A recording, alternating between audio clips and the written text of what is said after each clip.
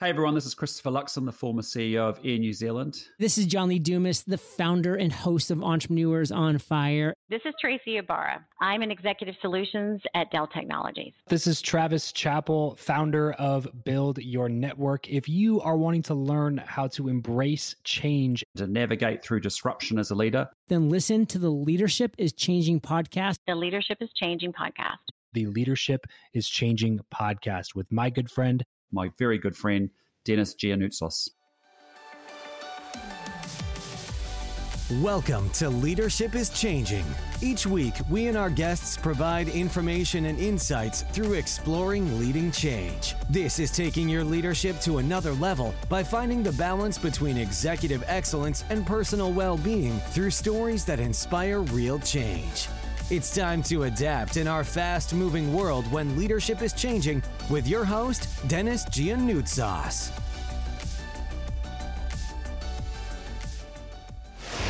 Yes, Dennis, I guess I'm everything healthcare, right? I've been in the healthcare industry for almost 32 years now. Why I chose the healthcare industry, it gave me the opportunity to pursue my professional goals, but while at the same time being able to do something for the world, being able to give back. And in the healthcare industry, we are in the unique position to not only help provide for our families, but also be able to help the lives of millions of people around the world. And so that's why I chose healthcare. I had the good fortune of working for some of the greatest companies in the world, companies that are now Sanofi, Aventis, Pfizer, Roche Labs, and most recently Becton Dickinson and now NASCO Healthcare. I feel very privileged that I had the chance to work at these organizations to build the leadership skills, mobilize teams, and ultimately have that impact around the world. So I'm really excited to be on this podcast. I do believe that the world is changing. It is a very fast-paced market, and I believe that leaders need to adapt and change as well. Yeah, I totally agree, Ken. And Ken, tell me, let's talk about a little bit about healthcare, as you said, and leaders, because are leaders really looking after themselves well enough? I mean, they're working long hours, they're under a lot of stress, pressure. As you said, the world's changing. So both from a social perspective, technology, business, it's just changing so fast. Are leaders really looking after themselves well? Probably not as well as they should, Dennis, right? You know, leaders are like an athlete to some degree. You know, they're highly competitive, willing to give everything in which they have to be successful, and have a tireless appetite to succeed. And as a result, you probably work a little bit longer than you should. You probably miss some school events, whether it be dance recitals or sporting events. You probably don't get to take as many vacations with your family as you would like to. But at the same time, you're probably satisfying a lot of those professional goals and objectives that you have for yourself. And hopefully at the same time, being able to put your family in a position to be able to reach some of their goals and ambitions. And for you, in your career and the different executive roles that you've had, how have you worked and the work-life balance? How have you done that? Hey, it's really, really difficult, Dennis. I believe that you've got to have a work ethic which is second to none to really have an impact around the world. You've got to have a commitment to practice the best habits, right? And you don't get to do those habits 3 days a week or 5 days a week. You've got to wake up every morning with the desire and ambition to make a difference. And as a result of that appetite, that desire doesn't stop at 5 p.m. Therefore, it goes deep into the night and sometimes transitions into the weekends. But what I would say is that I've got an incredible support network, whether it be my wife, which is my absolute best friend. She enables me to be able to do the work in which I do and commit myself the way in which I do. As well, I've got a team that I work with that definitely has the capability and talent to be successful, as long as I'm there to give them the resources and support to be able to achieve their objective. Tremendous. Thank you. There's some real strong insights there, listeners, as we're listening to Ken as he's sharing his experience there around how he does the work-life balance. And, you know, it is interesting because we all are under pressure and we do find things and people go, is there a difference between work and there's a difference between life? Well, that is your life, isn't it? It's part of your life and it's all part of it and it's a package, but it's really interesting. So Ken, how did you get into leadership? I assume that my mom and dad kind of prepared me to be a leader all of my life. They gave me enough independence and enough support to allow me to venture out, take risks, fail, learn from those failures. But at the same time, they were there to support me during those failures. And I think as a result of that, that helped to build the muscle, the leadership muscle in me. Second, my mom always told me, be a leader, don't be a follower. You set the path. You do what you think is best for you. And third, my grandmother always told me, listen, you can do anything you put your mind to as long as you're willing to put in the work. So therefore, I think that from being a youngster, I started to develop some of those leadership skills. But in my professional career, I just had the great fortune of working for some great companies, some other great leaders that saw something great in me, and they were willing to invest, groom, coach, mentor, and guide. And as a result, I was able to elevate into different roles. Those roles, Dennis, are really what helped to shape me into the leader in which I am. It's those individual experiences, whether it was the first role I had as a sales consultant or being the worldwide president of the diabetes care business unit at Becton Dickinson. Each of those experiences helped to shape me into the leader in which I am today. Yeah, tremendous. And wonderful to see the foundation there from the family side, of course, and then you building on that. And as you said, it's about having that support network around you. First of all, around the family, and then, of course, and through the corporate world and helping you, and they seeing something in you and helping you develop as well, which is really, really important. And I think the other thing I say to people too, Ken, I'd love to get your thoughts on this, is for a lot of people, they rely on the organization to develop them. And I'm like, don't rely on the organization. Do what you need to do to develop as a leader. How have you done that over the years? Yeah, absolutely. I think that you have to have an insatiable appetite of curiosity, right? You've got to want to continuously learn and develop. So whether that be reading leadership books, taking a leadership course, observing and monitoring the behaviors and decision-making of other leaders that you respect and value, asking questions to gain understanding, not to be understood. All of those things, I think, help to shape me into the leader. I also wanted to go back really quickly, Dennis, to the work-life balance and why I'm able to do that. I mentioned my wife being my best friend, but she is equally as passionate as I am about my professional success as I am. And as a result, she is motivating to me. She's inspiring to me. She is my greatest sounding board when I'm facing challenges at work. And she gives me perspective and helps me make better decisions. Yeah, tremendous. And I love it. That's a real special thing to have in your life, in the sense that when I say thing, person to have in your life, and also that ability to bounce off each other. And I really like what you say, just as passionate as I am about it, right? And yeah, that's really good. So Ken, you mentioned before about some leaders, and I don't know whether it's one of these ones that you're going to mention, as you mentioned before, but this person could be alive or from history. Who would be your favorite leader and why? Yeah, that's a very tough question, Dennis, but I have had the chance to work for some amazing leaders, whether that be Fred Hassan, Carrie Cox, Ed Ludwood, Vince Berlinza, Mike Valentino. I've had the opportunity to work for them and learn from them, but I would have to say that my favorite leader, whom I never had a chance to meet, but I've read a lot about, is Dr. Martin Luther King Jr. And the reason why he's my favorite, Dennis, is because, in my opinion, he was authentic. He was a genuine leader. He was purpose-driven. He was inspirational and motivational to people around the world. And he was resilient, right? And he wasn't willing to quit. And he was fighting for something that was bigger than just himself. And so as a result, I choose Martin Luther King Jr. as my favorite, but there are many. There are many.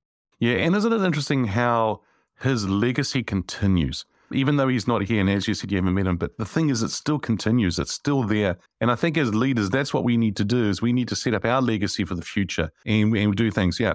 Absolutely. I couldn't agree with you more. And as I reflect upon Dr. Martin Luther King, his passion was fueled by his purpose, right? He wanted to make a difference in the world. And I think that that was food for him. It fueled him. And I'm assuming that that helped him overcome some of the obstacles, resistance, and challenge that he faced as he was making his fight.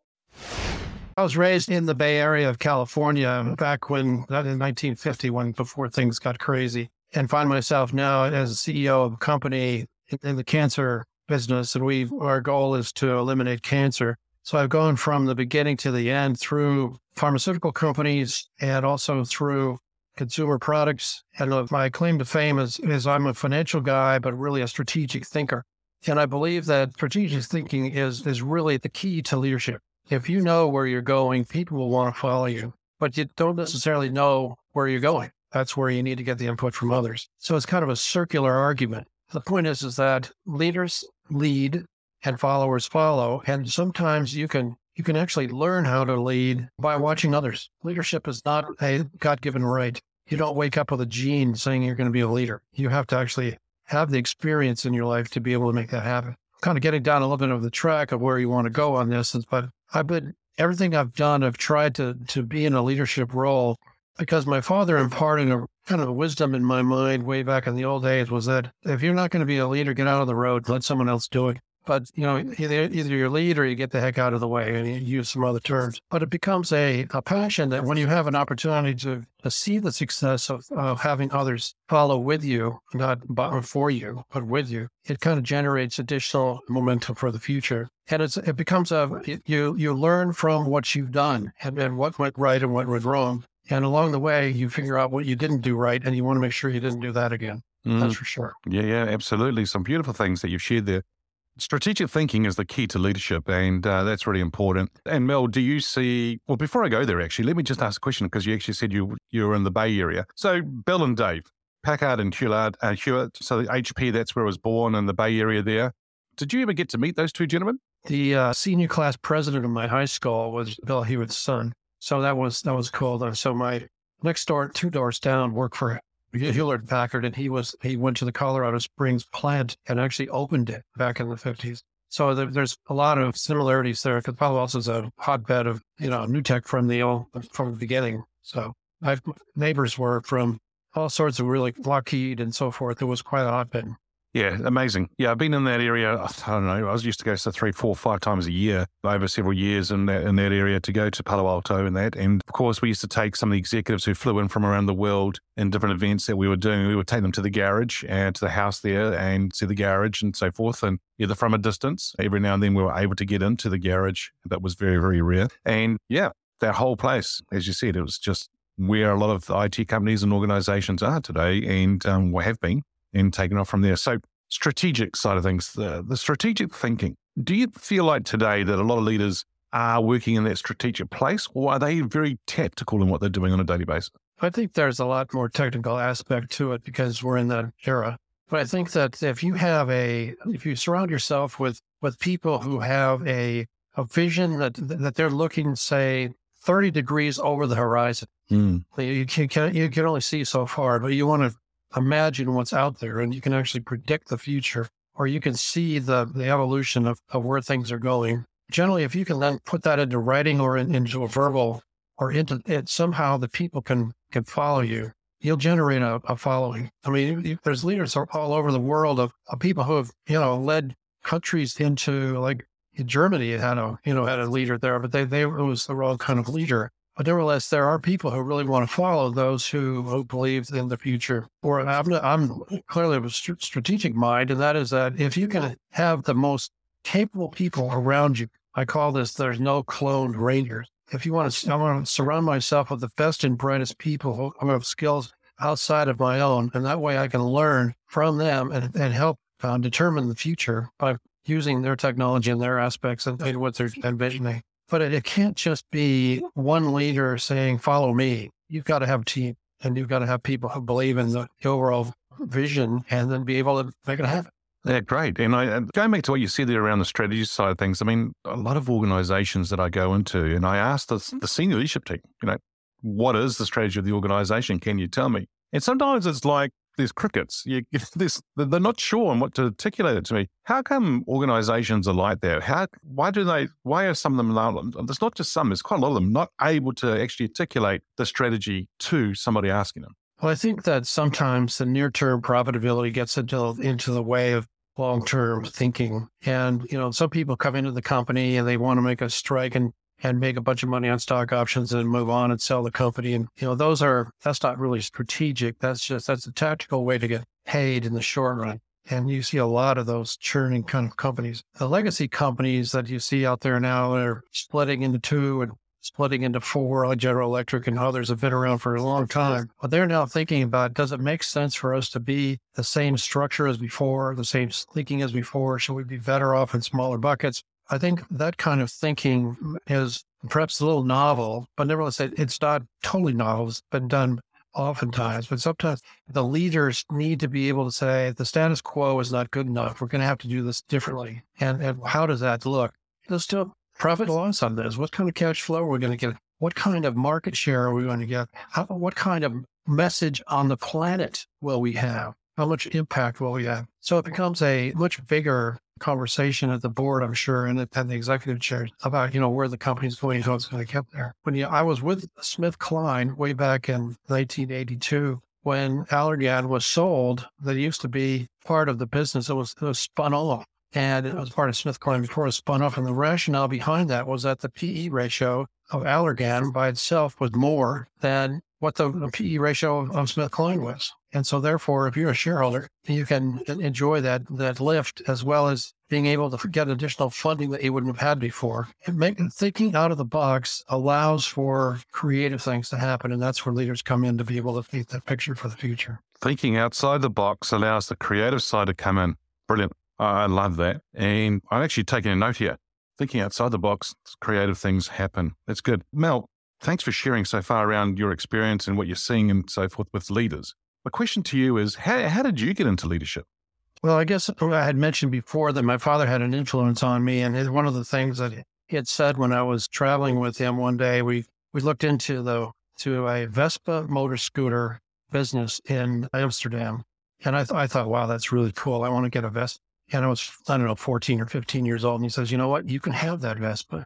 If you earn the money, you can have whatever you want. You want a Vespa, you want something else, you earn the money, you pay for the gas and oil and the helmet and the insurance and all those other things. If you earn the money, you can get it.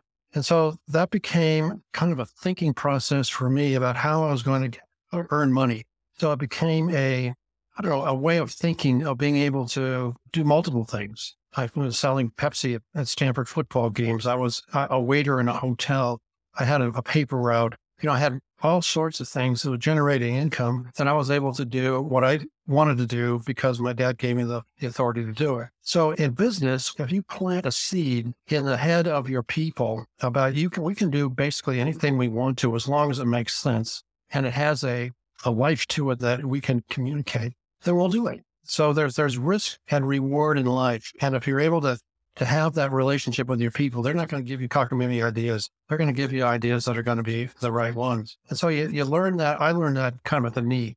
And then being involved with the community and volunteerism and being involved with sports, a lot of that comes because I was the guy who was the big mouth. I just put my hand in the air and say, I'll do it. Let's go. Let's get a team together and go do it. And so those kind of things turn out, the adage I say, if you're going to be a bear, be a grizzly. So while you're at it, be the best and do it right. If you're going to be a bear, be the grizzly. And if you're going to do it, be the best at it. Nice. That's right. I think that's probably hitting the nail on the head just there, because the thing is that some people, as you said before earlier on, if you don't want to lead, then get out of the way and let someone else get on with it. But then if you are going to be the leader or be the bear, be the grizzly and be the best that you can be at that. I think it's spot on.